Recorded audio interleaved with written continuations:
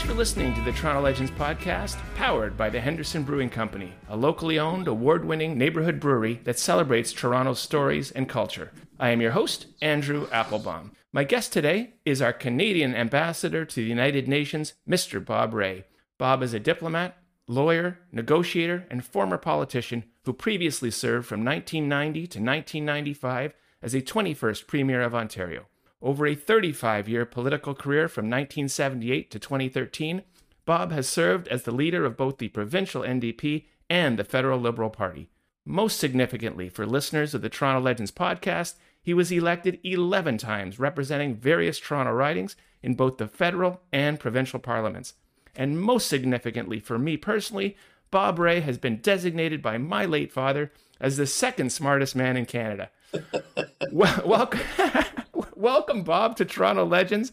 I really appreciate you joining me. Where are you and how are you? I'm fine. I'm in New York in our little sound studio here. We do our video podcasts. We do them. This room was named before I got here, was named in honor of Stephen Lewis. So wow. I'm speaking to you from the Stephen Lewis room. As you know, Stephen Lewis was my predecessor here, and not only as leader of the NDP, but also as ambassador to the UN. Excellent. Well, I would like to ask about, if I may, your family. I understand that these days you're enjoying not only your children, but your grandchildren. How is everyone doing? We're all doing great. Arlene and I are here in New York, but all of our family's in Toronto. Our kids all grew up in the city, and our grandchildren are all there. So we try to go back as once a month or so and get to see them, and it's great. It's wonderful to see the kids growing up and everybody doing well. It's wonderful. How would you describe the difference between the roles of dad and granddad? And of course, I want to ask whether they call you Gramps or Pop or Grandude. They call me Papa. And I'm quite happy with that, as opposed to many other things I've been called by people living in Toronto and elsewhere. But it's good. No, it's great. And I find being a grandpa is great. I mean, I love the lack of, ultimately the lack of any responsibility, but also just wonderful to see kids, learning how to read, growing up, just becoming themselves. And it's just great to see the little personalities growing and thriving. It's wonderful. It's a great experience. Well, just fabulous for you. Let's please go all the way back. Get the Bob Rae story. Where were you born? And please describe your upbringing. I was born in Ottawa in 1948. My dad was a diplomat, a federal public servant. He worked for what was at that time called the Department of External Affairs. My mom he was born in Hamilton, although he spent his high school and university years in Toronto. My mom was born in England, and she met my dad when he was doing graduate work in London in the 1930s. They got married just before the war started, or just after 3 days after the war started. And he joined the Department of External Affairs in the spring of 1940. So right away after I was born, about a few months later, we went to London. And I spent my first 3 or 4 years in London. Then we came back to Canada. And then when I first was in school, in kindergarten, I had an English accent for about a day, I think, until it was sort of beaten out of me by the other kids in Ottawa. Didn't take long for me to lose that. Yeah. And then the next posting was we went to Washington. And I lived there for 6 years and went through primary school and junior high school in Washington, D.C. And then we moved again. We went to Geneva, where I went to the international school, did all my high school there, which was a great experience, and then came back to go to U of T. And I mention all this because I really didn't discover Toronto until I came back as an undergrad at U of T in 1966. Well, as you note, you graduated with honors from University College at University of Toronto, where you also received your law degree. Michael Ignatieff, who later became your rival for the Liberal Party, was your roommate at one time. Yes, well, Mike and I very similar upbringings. His dad was also a diplomat, and in fact, our parents were very close friends. And knew each other very well. And Mike and I met in, I guess we really met in university. We knew each other a little bit, but we met there and we became roommates our last year, our fourth year in 68, 69, and remained friends. And yes, we were we were rivals for the leadership, but that happens. Not unusual, I don't think. And we worked together. And he's now living in Europe, doing involved with the Central European University, and I'm back at it here in diplomacy, which is not really where I expected to end up when I was in politics, but I'm more than happy to be doing it. It's a great honor. Absolutely. And you got such a great story. We're going to cover all those areas. Bob, you first became involved in politics volunteering on Pierre Trudeau's 1968 Liberal leadership campaign. You later worked on Charles Katcha's campaign in the 68 federal election. What drew you to wanting to get involved in politics? Well, it was kind of natural, Andrew. I had always been interested in politics and history from an early age. I mean, like just sort of, when I remember when we moved to Washington, I was 8, and I was kind of a nerdy kid, and I memorized the names of all the vice presidents of the United States, not the presidents. I sort of would know them, but I mean, it was the vice presidents. And if you said to me now, could I do it? I said I couldn't possibly repeat that. It was sort of like a party trick that I would do for my for my dad and mom. And it was sort of funny figuring out who was Hannibal Hamlin and all these guys who were vice presidents. It was crazy, but it was very. It just came naturally to me. So when I was in university, was involved. I wouldn't say really heavily, but sort of peripherally in Pierre Trudeau's leadership campaign, and attended the convention in Ottawa where he was elected leader, and then went to work. When he called the election, went to work for Charles Katcha, who had been an alderman in the city, or councillor, as we would now say. And Charles was a wonderful man. He died far too young. He was very, very dedicated, talented, thoughtful man, very keen environmentalist before a lot of people knew even what that was. And I really enjoyed working on his campaign, and I learned a lot about campaigning from watching how he did it, and then how many other people who've influenced me on the tricks of the trade, and how you engage and how important campaigning is. I mean, I've been, as you pointed out, I was in 11 campaigns and 2 leadership campaigns, one of which I won and one of which I lost, but I always won in my riding campaigns, and I don't say, when I say you have to say we, because it's you don't win as an individual, you win as a part of a team. And the first riding I worked in was Davenport, which at that time was the west end of Toronto. St. Clair went down the middle, and it went quite far to the west along the streetcar line on either side. And I was a canvas organizer, so I helped organize all the people who were out there knocking on doors. And before we go further with your political career, I do want to talk a little more about your educational career, because as a result of your strong student record at U of T, you were awarded a Rhodes Scholarship to the University of Oxford, where I learned that you completed a Bachelor of Philosophy, a thesis that criticized the cultural imperialism of early Fabian socialists in the United Kingdom. Mr. Ray, please note, I have come prepared to debate you on this today. I hope you kept all your notes. I definitely kept all my notes.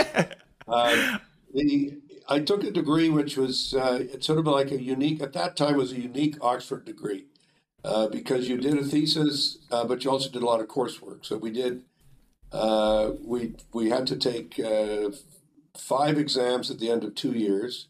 In political theory and political institutions, as we called it. And I was a student at the same college as Boris Johnson, but neither one of us mentions the fact that we have that in common. Yeah, I see. I did in Toronto, it would be called Balliol College, but in Oxford, it's known as Balliol College, because that's how it's spelled. It's all about the accents.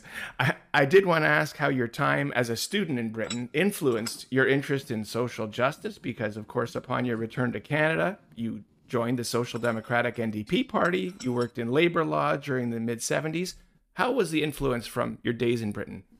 Well, I mean, I guess I'd have to say that part of my heritage, right? My mother's English. We have a large family in England. I felt very much at home in England. I still do in many ways. I do think that there are some things that I about England that I learned that I felt quite strongly about. That it's very much it's still a society that's based on hierarchy to much too great a degree than I think any North American, certainly any Canadian, would be comfortable with. And I saw that when I was a student at Oxford. I went on from Oxford to become a community worker in North London, and was very much involved in helping people who were homeless and working for a year in that, and I really enjoyed it. And that's what led me to feel I had to make a decision as was I going to stay in England or was I going to come back to Canada? And I felt that if I stayed in England, I'd always be a bit of an outsider, and felt that even though I hadn't lived, as I described to you, the years I was in and out of the country, I felt that I had to kind of make Canada my home, and I had to make a conscious decision that I would do that. So I came back to U of T to go to law school, and did some teaching at U of T, and did a lot of legal aid as a student. And all of those things together, I think, influenced me. Certainly my reading and thinking about stuff affected it, but I think it was much more of just working with people and that brought me around. And Stephen Lewis at that time was the leader of the NDP. I found him to be a great inspiration, a great leader. And I was working in the field of labor law. I did some work for the United Steelworkers Union, and some teaching for them. Did some teaching in the labor movement, summer courses and so on for union leaders and for union activists. And it was a fascinating early career. I really enjoyed it. And your jump into Toronto politics, so to speak, was you were first elected to the House of Commons of Canada in a 1978 by-election in what was then the Toronto riding of Broadview. In the 1979 federal election, you won a full term representing the renamed riding of Broadview-Greenwood, and you subsequently gained national prominence as the NDP's finance critic. But I want to draw attention to 1980, which was a huge year for you. You were elected to our federal parliament for a third time, and equally, if not more significantly, married Arlene Perley days later. Now, Arlene had also been a student at U of T. Is this where you first met? We met at the varsity office, the old varsity building, which has since been torn down and replaced by the new Rotman building. At the old varsity building right next to the Newman Center on the corner of Harvard and St. George Street. Yep. And we both worked at the varsity. She was a drama student, and she was writing about the theater and stuff, and I was the book review editor. So I saw her there, and we connected, but we did not actually become an item, as it were, because we were both involved with other people. But it was only when I came back to Canada 4 years later that I phoned her up. This is before the internet, no emails or WhatsApp or chats or anything. I just phoned her up and said, "It's me. You want to go out?" And she laughed and said, "Yeah." But by that time, of course, she was going out with somebody else, so I had to wait my turn. So it took a while. So we actually started sort of knowing and connecting with each other in 1968. But we didn't actually get married until 1980. So okay, it was a long build up. So, and I don't want to put you on the spot, Bob, but by my calculations, this would be the 42nd anniversary this year. Well, it's easy for me to count because it's 1980, so I can get it. I can get it right. 42 in February, and we will be 43 coming up in next February. And Arlene was very much a Toronto person. She grew up in Toronto. Her parents had a travel agency at Bathurst and Lawrence, and Arlene went to camp, went to Bathurst Heights High School, and it used to drive me crazy, and he still does. But we constantly be meeting people at market or events or whatever, and they say, "Oh, I knew your wife in high school. I knew your wife here and there." And I always felt that I hadn't had that connection with Toronto as a kid, so I missed out on something. The Toronto Legends podcast is powered by the Henderson Brewing Company, where you can try this month's limited edition beer, Amelia Red Hefeweizen, inspired by Amelia Earhart's passion for flying that started right here in Toronto. Go to hendersonbrewing.com to order now, or visit their tap room and retail store at 128A Sterling Road, located along the West Toronto Rail Path. Henderson Brewing and the Toronto Legends podcast, a great local partnership. Well, in your time moving forward, I do want to talk about being the Premier on October 1st, 1990. You were sworn in as the first and to date the only NDP Premier of Ontario.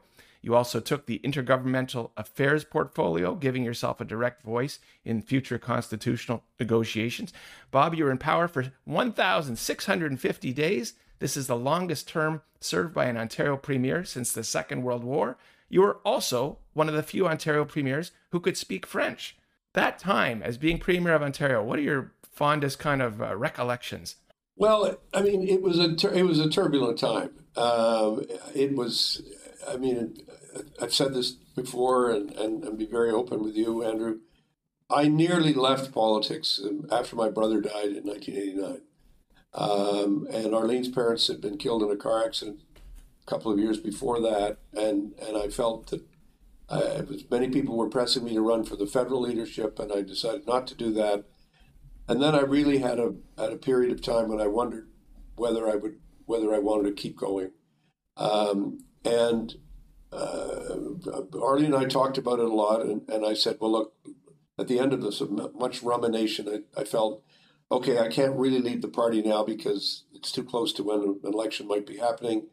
We'll go through the election and try to get 30. I remember saying, I'm trying to get 1 million votes and 30 seats. And if we do that, then I can leave with my head high and say goodbye.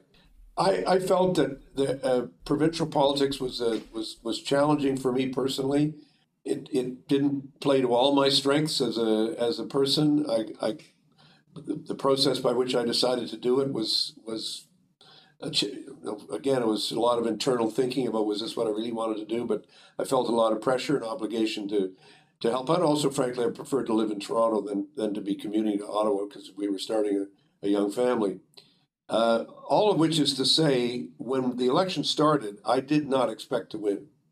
I had no reason to believe that we were going to win. And so when the election ended, I believed that we could win because obviously the polls were changing really, really quick. And to show you how quickly they changed, we went from being third in the polls and about 25 points behind the Liberals to David Peterson to being well ahead. And we ended up being 5 points ahead of the Liberals and getting a majority, which was statistically unlikely because we only got 37% of the vote, but we did because of all the splits and the little parties and everything else. And here we were. I remember it well. The night of September the 6th, 1990. I mean, we were just like saying, okay, it's a new game here. It's a new situation. The economy was in full blown recession. We were losing jobs, several thousand a week, and of course, as soon as you take office, you're the guy who gets blamed for that. Mm-hmm. And there you go. I would have to say the first year that I was in office was very difficult. I mean, personally, I found it challenging. As I got used to it and began to accept the fact that it was going to be very hard to get reelected given the circumstances and some of the decisions that we'd made early on, that I feel like I really enjoyed the job. I really appreciated the opportunity to serve. And particularly, I felt that given the difficulties that the provincial economy had, that leading a government that actually really cared about what was happening to people and was really trying to figure out how do we save jobs and how do we make a difference. So there were a lot of things we did. I mean, Toronto, for example, the de Havilland factory, which was the largest industrial employer in the city, was being threatened with closure because Boeing was selling. They wanted to get out of the business. And if they couldn't find a buyer, they were just going to shut it down. And we really worked hard. Spent a lot of time working with industrial leaders, with union leaders, and with financial people, trying to figure out what's the best way forward. And we got the federal government involved, and we managed to save the company and save a lot of jobs. And I'm very proud of that. We did that. I think we calculated. One of my officials told me we've made 107 investments in companies that made a difference, and only 2 of them were not successful.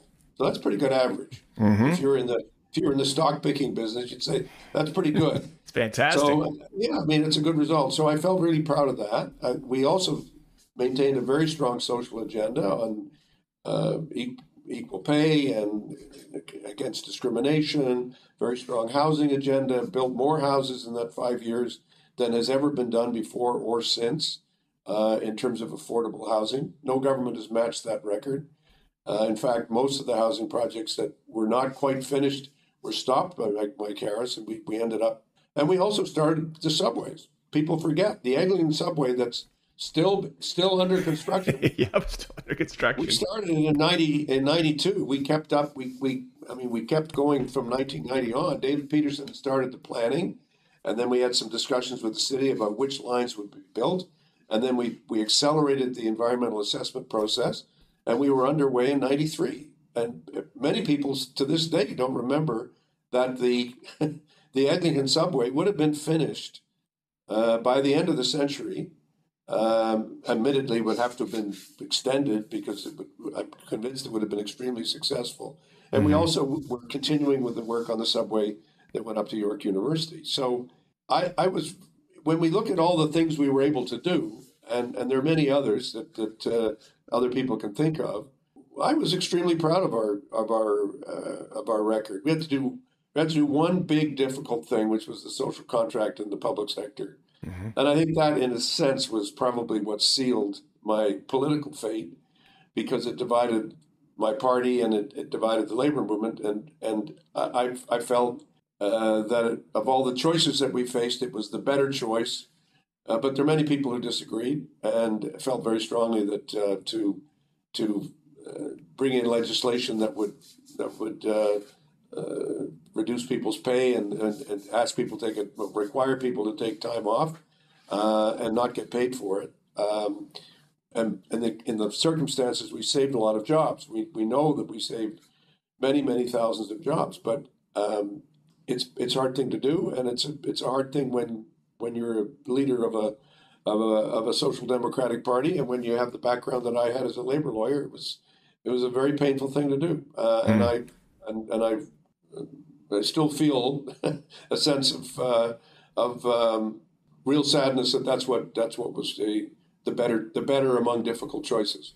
Well, I got 2 comments for you, if I may. One is just to update you. I just went out last night, and if you can believe it, the Eglinton subway is still under heavy-duty construction and still causing chaos everywhere. But more importantly, of everyone I ran into and mentioned that I'd be speaking to you today, they all said, you got to get him back. You got to get Mr. Ray to come back and run our province. So you are sorely missed. I want to fast forward, if I may, to 2020. Armed with all your experience as a former premier, national party leader, you headed to New York City to take on the job that you are speaking to me from today. This was the exact same job your father, Saul Ray, once had. On July 6, 2020, Prime Minister Justin Trudeau named you Canadian Ambassador to the United Nations. I want to ask you how surreal this is. Justin Trudeau's father had made the exact same request to serve our country to your father 50 years previously. And on top of that, by taking this role, you would now have worked on behalf of both father Prime Minister Pierre Trudeau and son Prime Minister Justin Trudeau. I imagine this is both gratifying and emotional, I would imagine, for you. It was a very emotional lunch. The Prime Minister invited me to lunch at his office. It was just before COVID. It was in January, and we were talking about various things, and he'd asked me to come in, and it was in the aftermath of the shooting down of the plane in Tehran, where many Canadians were killed, and I had done an inquiry for the Martin government on the shooting down or the bombing of the Air India flight in 1985, and he called me in with what I thought the reason he was wanting to speak to me was to talk about that situation and that experience. And so we did. And then as we were moving on, he said, but before you go, and we literally had people think, well, what fancy restaurant did you go to? Or, what kind of steak did you order? We had a couple of sandwiches, and we were just talking to each other across the table with a cup of coffee. This is the elegant life that we lead in public life. And the Prime Minister said, there's something else I want to ask you. And I said, okay, what's that? He said, we think there's going to be an opening in New York in the summer for the UN job. Would you be interested? And I have to confess, I choked up a bit because I was not expecting it. Mr. Trudeau had been there for quite a while. I'd done some things for him. I'd done work on the Rohingya refugee cases. I was doing a lot of work in private practice on Indigenous human rights. I was teaching at the university. I was frankly not looking for another job at that time. And he said, I think, I've really been thinking about it, and I think you'd be great at it. And I think it would be wonderful if you could accept it. And without hesitating, I said, I accept. He said, don't you want to talk to Arlene? I said, she'll understand. She'll know what this is all about. I'll call her right away, but, it's going to be fine. Yeah. And it was emotional. And I think you can tell from my past, my dad was a kid who his family had no money. His father worked as a cutter in Tip Top Tailors, and my grandmother used to do work on people's, cleaning people's houses to get through the Depression. So it was not a wealthy family. And my dad was a very bright student, went to Jarvis Collegiate, and then he went to U of T, and went to, did graduate work on a scholarship. Everything he did was on a scholarship. And so when he joined the Foreign Service, it was an incredible opportunity for him. And he did, he was great. He was great at it.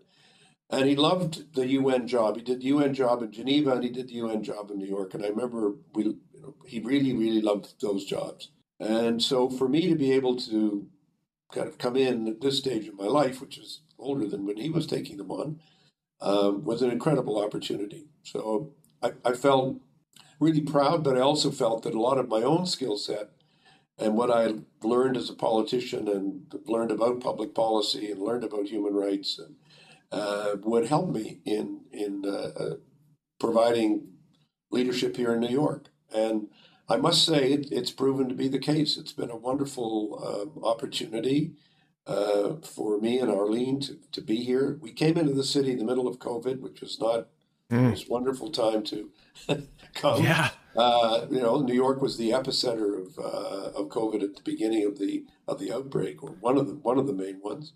But as time went on, I became more and more comfortable doing the job, thinking about it. And you remember when I talked to you a little bit before about how I was never really sure that provincial politics was my natural home. I really felt coming into New York and coming into this job, this is something I can do, and really felt good about it, and have really appreciated the opportunity to do it. And now that I'm in my third year, we're going at it on a number of fronts and working very hard. It's very enjoyable. Well, it's so clearly an excellent use of all your past experience and the mix of your skills. So it's great to hear that you're enjoying it as well. I want to ask about your life in New York City, if I may. I was just there with my wife. We introduced our 15-year-old to a city that it's unlike any other in the world.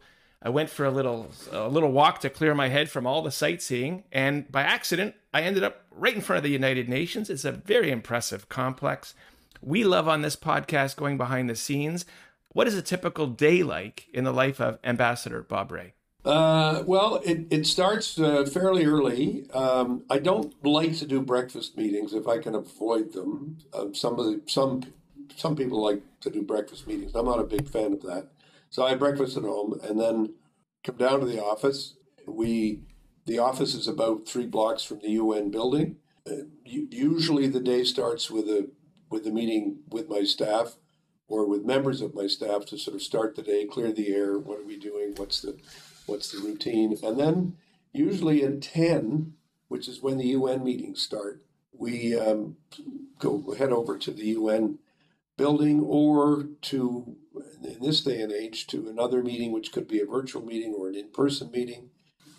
I'm just going to reach for my schedule for the next little while, and I'll give you some typical days. That's great. This is the real. Thursday is office day, so we had our full staff meeting this morning. After this is over, I have a call with the U.S. ambassador to talk about a couple of issues that we're facing together.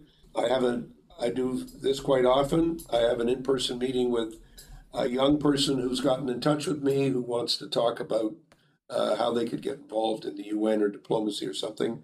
From my old days as a teacher, I spent a lot of time with trying to talk to younger people, encouraging them to keep going and take an interest in these things. I'm doing a meeting of what's called a fireside chat with the Canadian manufacturers and exporters, which will be a discussion about Canadian foreign policy and what's happening in the global economy, which they've asked me to do. I'm having lunch with a fellow ambassador. I have a meeting on Haiti in the afternoon. I have a meeting on the Middle East in the afternoon.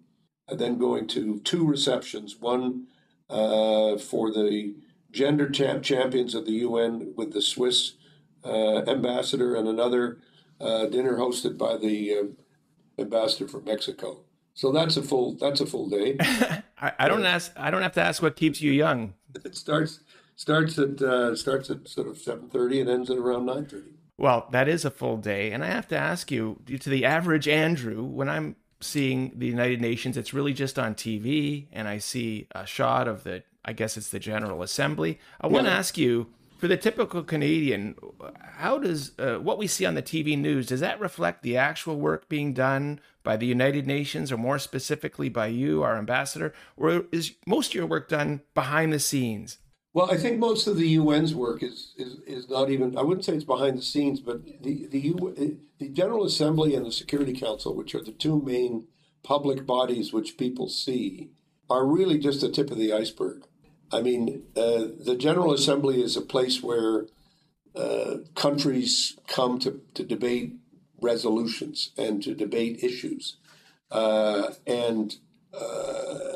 mean, without diminishing it at all, you say, well, that's important because communication is important. So I've been able to give some speeches at the UN about Ukraine and about the Uyghur situation, about human rights in Iran and in Afghanistan and many other places. And I think that's important. I think it's important for us to be able to communicate what our positions are and what our views are. And the Security Council is kind of stuck because the Russians and the Chinese are using their vetoes these days. So it's getting harder to get real decisions out from the Security Council on what we need to do in a number of areas. But I would say that, I don't know, 85, 90% of what I do is not giving speeches. It's really dealing with particular issues. I mentioned Haiti. I've been very involved the last 6 weeks, traveling to Haiti myself, meeting with our own government, meeting with the UN, meeting with other countries. Down in Washington last week, we're very actively pursuing some steps we're all going to need to take when we look at the Haiti situation, and trying to become as informed as I can about it. And that takes up a lot of time, and then you multiply that by the number of other situations. That's just me, but the UN. You've got the United Nations Development Program. You've got the United Nations children's work in UNICEF. You've got the work of the agencies that are based here in New York, the work of the agencies that are based in Geneva and in Nairobi and other parts of the world. And that's really where, frankly, the money gets spent and where the work gets done. So we have a Canadian who's in charge of the UN operation in Ukraine. And she is working flat out to ensure that the humanitarian needs of the people of Ukraine are being met, and that we're getting to the root of what needs to be done to save lives and to help people who are being affected by bombing. And she's typical of a senior UN official who's working in very, very difficult circumstances. If you're working running a refugee camp, if you're working trying to get assistance to very, very troubled areas. The World Food Program, which is based in Rome, is probably one of the best known agencies of the UN because it's delivering food around the world. And because of the Russian invasion of Ukraine, there's a food shortage and great difficulty in many, many countries. So that's the huge work of the UN. Canada spends about $1.5 billion giving money directly to the UN every year. But what we pay to the General Assembly and the Security Council is about 80 million. It's nowhere near the overall commitment that we make to the UN organization. And we are, as a result of what we do, we're the 7th largest donor to the United Nations. All of the UN, not just the peacekeeping, or we're the 7th largest donor to the whole organization, all the work that's done in the field. And that's something of which we can be very proud, I think, as Canadians. Well, I think, Bob, you talk about the issues in Haiti, the conflict in the Ukraine, which of course has global economic implications. We got a climate disaster. We got continued gender inequality. Maybe you can make a comment about the realities and complexity of the United Nations. I mean, it's almost mind-boggling how many different issues there are. How do you focus on certain ones, and I guess with a lens of from the Canadian perspective? Well, first of all, I do have an obligation to do what I'm told. If the government says this is the priority, Mr. Ray, I say okay, then it's my priority.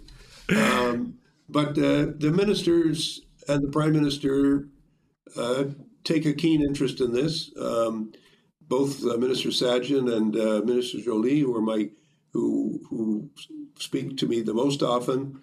Minister Guilbeault on the environmental side is very active. Minister Anand on the defense side, on peacekeeping, is very, very active. So I work with all of them. Sometimes the issues impose themselves on you. Something happens, and so you have to respond. And then other times we have longer term issues that we are preoccupied with as Canadians. The development issues, particularly in Africa, are critical and have long been a key interest of Canada's. And the issue of human rights, you mentioned gender equality, the issue of women's equality around the world is a key issue. So if you like, it's women and children first as we look at our obligations on the development side. And then it's dealing with the political crises and the contextual crises like climate change, which are really dominating our agenda. I guess you've answered it a bit, but if I may ask you, what should Canadians look for or expect from the United Nations over the next year? Well, we're going to. I mean, it's really going to be up to the governments of the world to decide what the UN is going to be up to.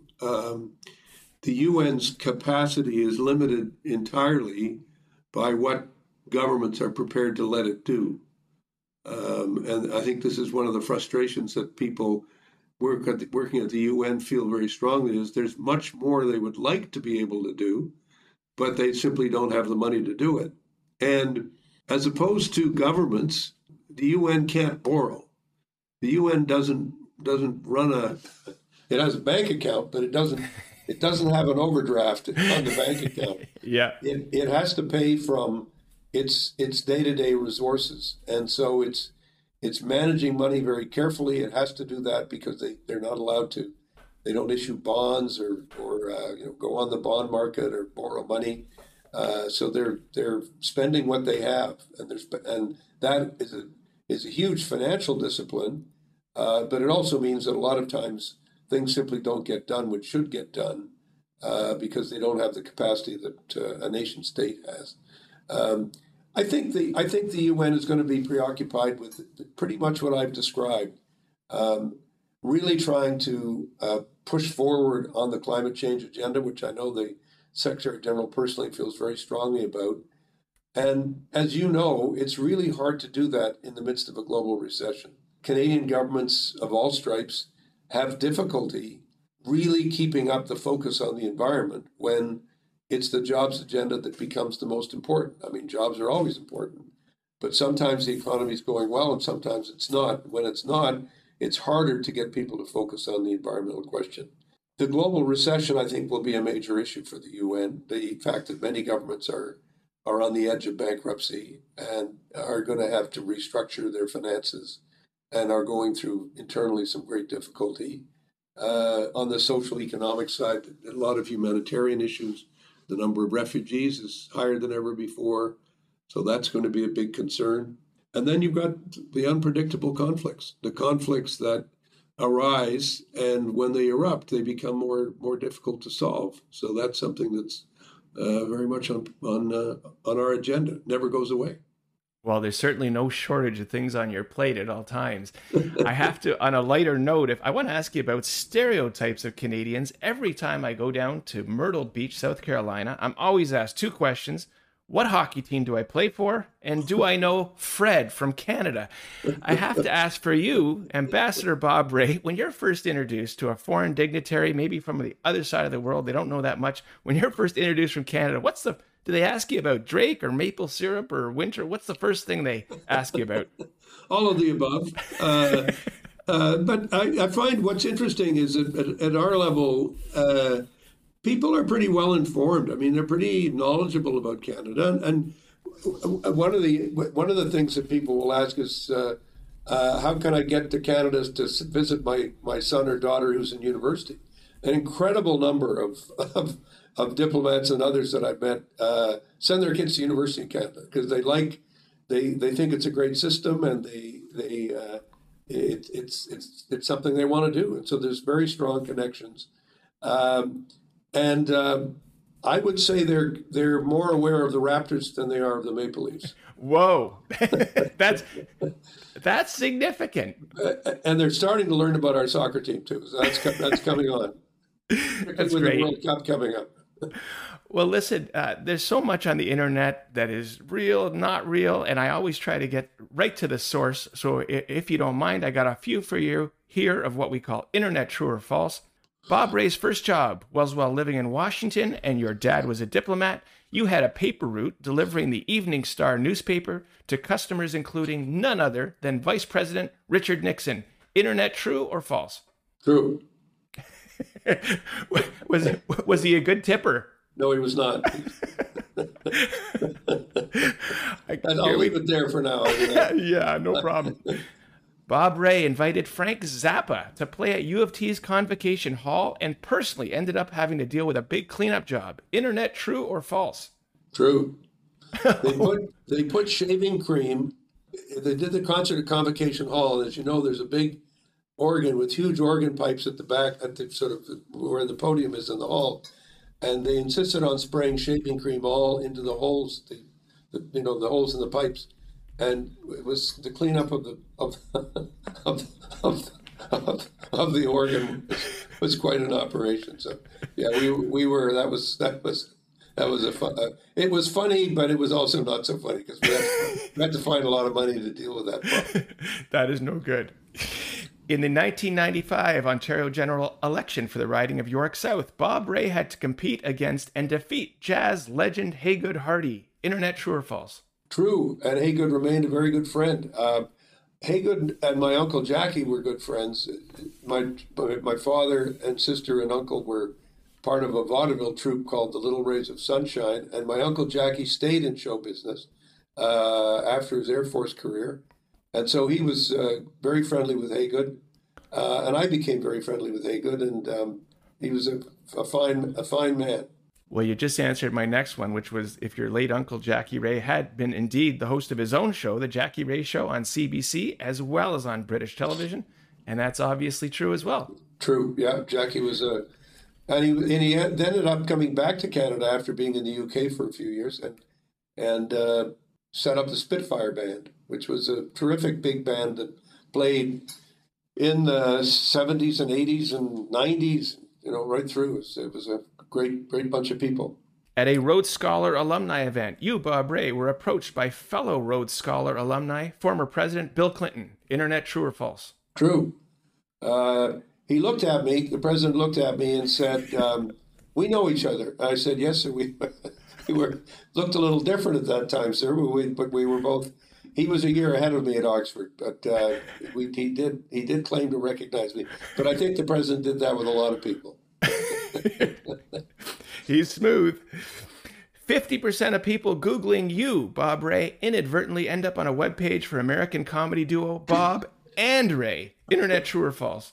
I don't know if that's true, but I do know that I'm a huge fan of Bob and Ray. And I highly commend to you, Andrew, the interview that they did about the Komodo dragon, which is one of the funniest takeoffs about an interview that's given by a guy who doesn't listen to the person who's giving the answers. It's a very funny sketch.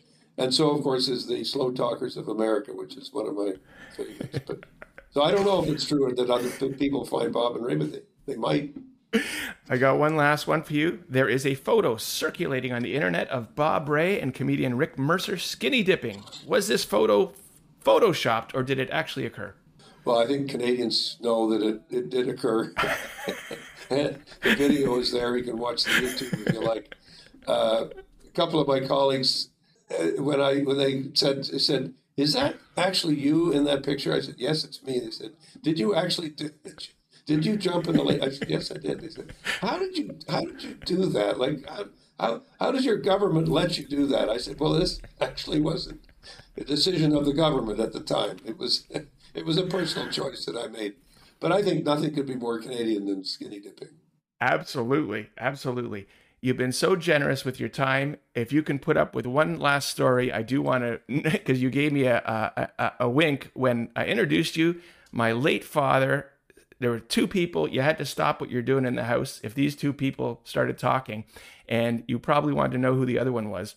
And that was Steve Paikin. So when TVO's The Agenda comes on, you got to stop what you're doing and listen to that. And when Bob Ray comes on, my dad just laid down the law, everything stops. And if you can put up with one more story, I have, because it's so surreal. In the days leading up to this, I kept talking. I was so excited. I'm going to be talking to Bob Ray, and I'm telling my wife, Vicky, oh, Bob Ray did this and Bob Ray did that. She said, "I don't want to hear another word about Bob Ray. We're going to distract you from your meeting with him. I surprised you. Last night, she got me tickets to the Toronto Symphony Orchestra, the TSO. It was the first night of the Pops season. And we went out and we weren't going to have any Bob Ray talk or any of this talk about my great introduction about how he's second smartest and Steve Paikin's first. We're not going to talk about any of that. I am not making this up. In my section, 3 rows behind me was Steve Paikin. So I'm freaking out. Am I supposed to go tell him this great introduction I have? I'm going to meet Bob Ray. I'm going to tell him all about this great introduction. And my wife tells me, again, you got to calm down. You got to stop even thinking about this. I say, I'm going to distract myself again. I pick up the program. I'm going to read all about tonight. After I read about all the musicians playing at the Pops, right under is, I think you know what's coming. There's a section, honorary musicians, and the first name on that list, Bob Ray. So you saved, apparently, the 1999-2000 TSO season by getting involved in a labor dispute they were having. I excitedly told my wife this, and that's how I ended up sleeping on the couch last night. Well, it's true. I mean, I did get very heavily. I was chairman of the conservatory, and a number of people came to see me from the symphony saying they had a real problem. It was a bigger financial problem than just the labor issue. It was a major financial problem. So I got involved in helping them to sort that out. It was very rewarding work, and many of the musicians were very grateful for what happened. And it was people, I was glad to do it. And so I'm I'm glad you enjoyed the symphony, and I also like Steve Paikin, and I think he's a pretty smart guy too. Well, you two are A and B, and my late father, he was my A, so it's great to hear. I want to thank you again so much for your time today, and as we close up, where can we best follow you and everything you're working on behalf of Our Country of Canada? Probably the best way to follow me is on Twitter, at BobRay48. That's where I do publish something out almost every day, and that'll also connect you up to speeches that I've been giving or things that have been going on at the UN. Great. Well, again, I want to thank you for your time. It's been a real pleasure. Thanks, Andrew. Good to talk to you. Take care. And to the listeners, we thank you for listening to this episode of the Toronto Legends podcast, powered by the Henderson Brewing Company. And on behalf of Ambassador Bob Ray, I am Andrew Applebaum saying mahalo.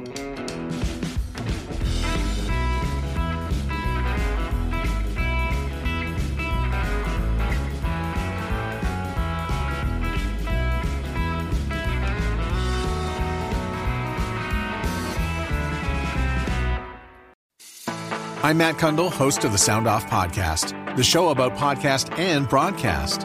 Since 2016, we've been speaking with amazing people who have populated your ears for decades. Legendary broadcasters, research wizards, talent experts, podcasters, voice talent. Almost 400 stories, all for free. Subscribe or follow the Sound Off Podcast on Apple Podcasts, Spotify, Amazon Music, or at soundoffpodcast.com.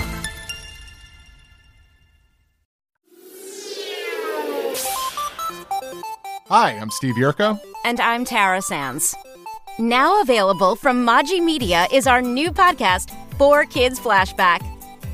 4Kids is the company who brought you the English dub of Pokémon in the late 90s and so many other shows like Yu-Gi-Oh!, Shaman King, Teenage Mutant Ninja Turtles, Kirby, the infamous One Piece dub, and so many more. We'll be talking to the people who worked at 4Kids. Actors, directors, writers, editors, producers, engineers, you get the point. And hopefully get the answers to questions both you and I have about the company.